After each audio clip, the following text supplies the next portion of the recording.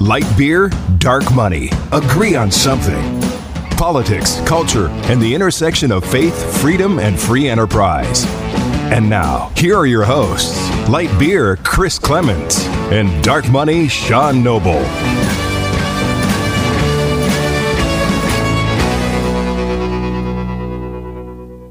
All right, welcome back. Another episode of Light Beer, Dark Money. I'm Sean Noble. Or is it Dark Beer, Light Money? Well, it could be either. It could be either. Supreme Court is likely to overturn Roe v. Wade based on this leaked initial draft by Alito.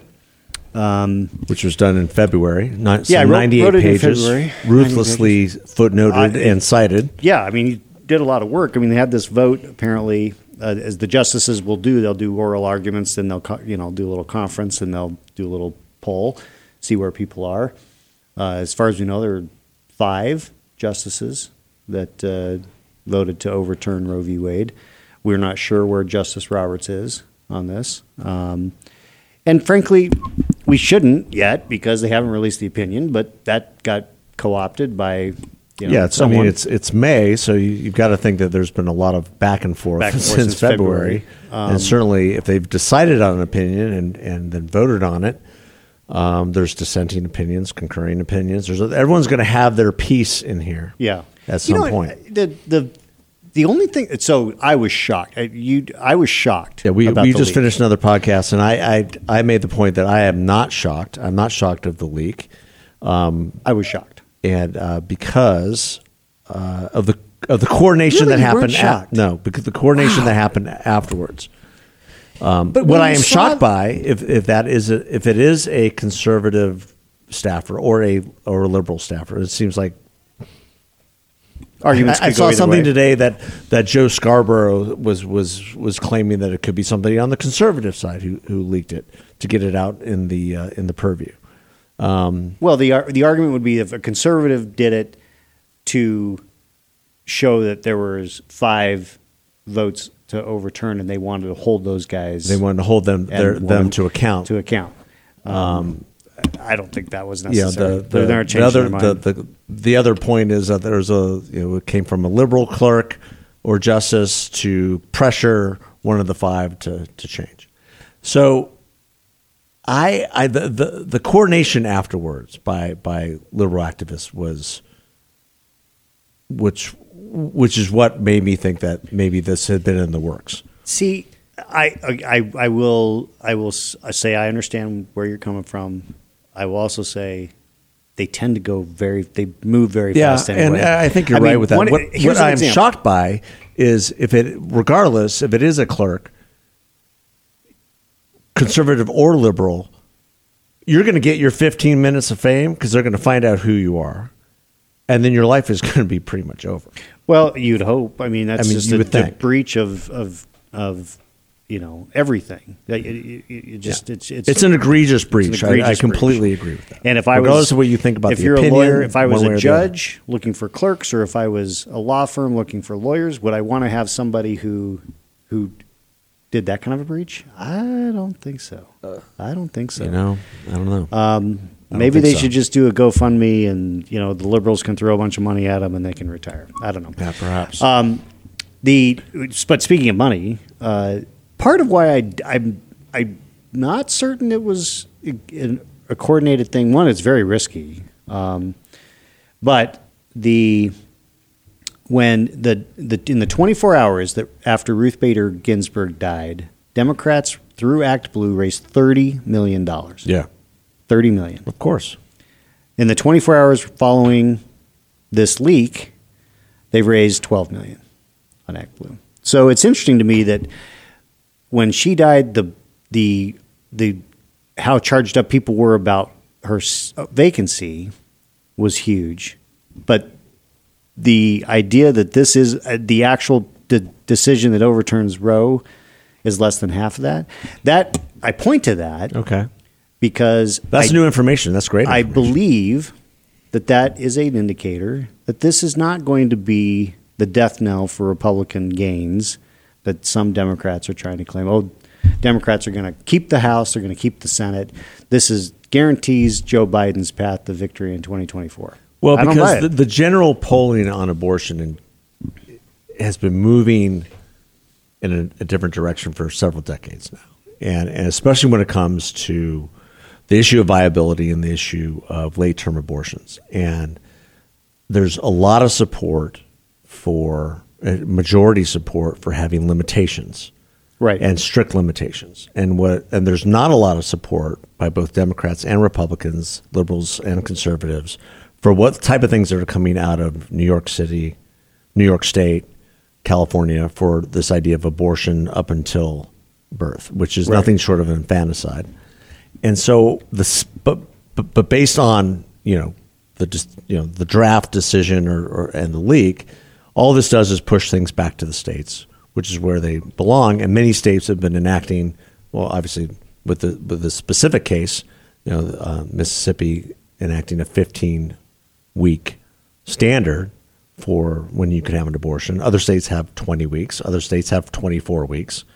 And that is up to the states. Right. And it seems to me that's the way it should be. And regardless of what you think, like I look at California, I look at what they're wanting to do to create, a tourism for abortion. Well, if that's the state you want to live in, the Constitution allows for that. Yeah, and it is, and because of the very nature of what overturning Roe v. Wade does, which is to give it back to the states, these people on Twitter who say this is they're trying to ban abortion nationwide. Well, no, they're not. No, that's not what this is about. I think what's really interesting, what's happened in the last 48 hours, is some of the stuff that's coming out of the president's mouth, which is completely nonsensical in terms of what the overall goal is for. Yeah, there's for a decision like this. There's the hard left, arguing, oh, this is just the first step, and a bunch of other. And you know what? We are advocates of states' rights. We believe that states. We believe in federalism. Yeah, there's a reason why we have a constitution. Tenet of the Constitution, and why every state has a constitution. Right. So the thing the piece that I've learned, because I have not been an avid person consuming news about abortion and those kinds of things as a matter of course, I didn't know until yesterday that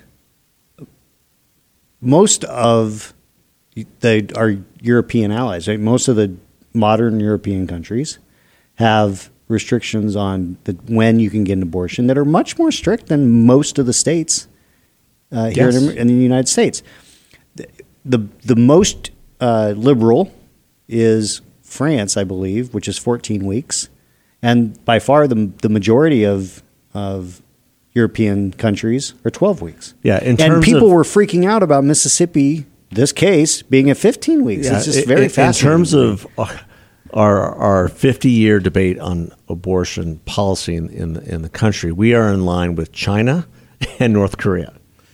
And so if anything, when you hear or see tweets of people are going to leave America, well, no, you're not going to leave America. You might want to leave, leave Texas and go to California. Leave Texas and go to California if that's something that's or leave Mississippi and go to Alabama because Alabama's got something that's more than 15 weeks. Exactly. So I think a lot of this is to raise money. If they are indeed raising that type of money right now, or not, is going to be interesting to see. Is this going to be a hot button issue leading into November? It's really going to depend on the pocketbook issues and where we are. Well, I believe that the inflation's not going anywhere. Those pocketbook issues are going to be the drivers. The inflation, the economy. I think the border is still going to be a big issue. Will this motivate some folks on the edges? Sure. On the margins, I guess I should say. I'm not going to say the fringes because the fringes are already very motivated. But yeah, there might be younger voters who are, this is outrageous, and they don't understand what this means, and so I'm going to go vote for Democrats because they're going to codify whatever that means, Roe v. Wade. If anything, what the court has tried to instruct our legislatures to do is to, if this is the desire of the people, then codify it. Yeah. But the federal government is never going to do that. They would have done it already. And the states are moving forward based upon their, who they elected. Well, and that goes to an argument that is I've federalism. heard that the part of the reason Democrats are going to have a hard time motivating people on this is they're going to say, oh, this time vote for us because we'll finally make Roe v. Wade the law of the land. But that's not a winning. We didn't do it when Obama had both houses of Congress and was the president. We haven't done it with Biden having both houses of Congress and the presidency. So now do it. I just don't think it's going to help them. I think it's a difficult argument when you have states enacting either limits, strict limits on abortion or abortion on demand. And so abortion, you can't say has been outlawed or banned in any sense. So I think it's a difficult argument. We know for certain it hasn't because the ruling hasn't come out. Yeah, the ruling hasn't come out. But pushing to states to do what they feel they need to do, that's up to the states and the governors and their legislatures. If you are ardently pro-choice, then you have a better chance of making that case at a state level than you do with the federal level. Absolutely. So absolutely. And same with being ardently pro-life. Yeah. So. I have a lot of friends who are very much pro-choice and family and what have you. Listen, it's going to be up to the states, and that's where it should have been from the beginning. It should have been from the beginning. We could have saved ourselves 50 years of rancor. Yeah. Agreed. And on the National Day of Prayer, I would just pray for our country to have some healing. Yep. There you go. All right. Well, with that, God bless. God bless. Thanks, everybody. See ya.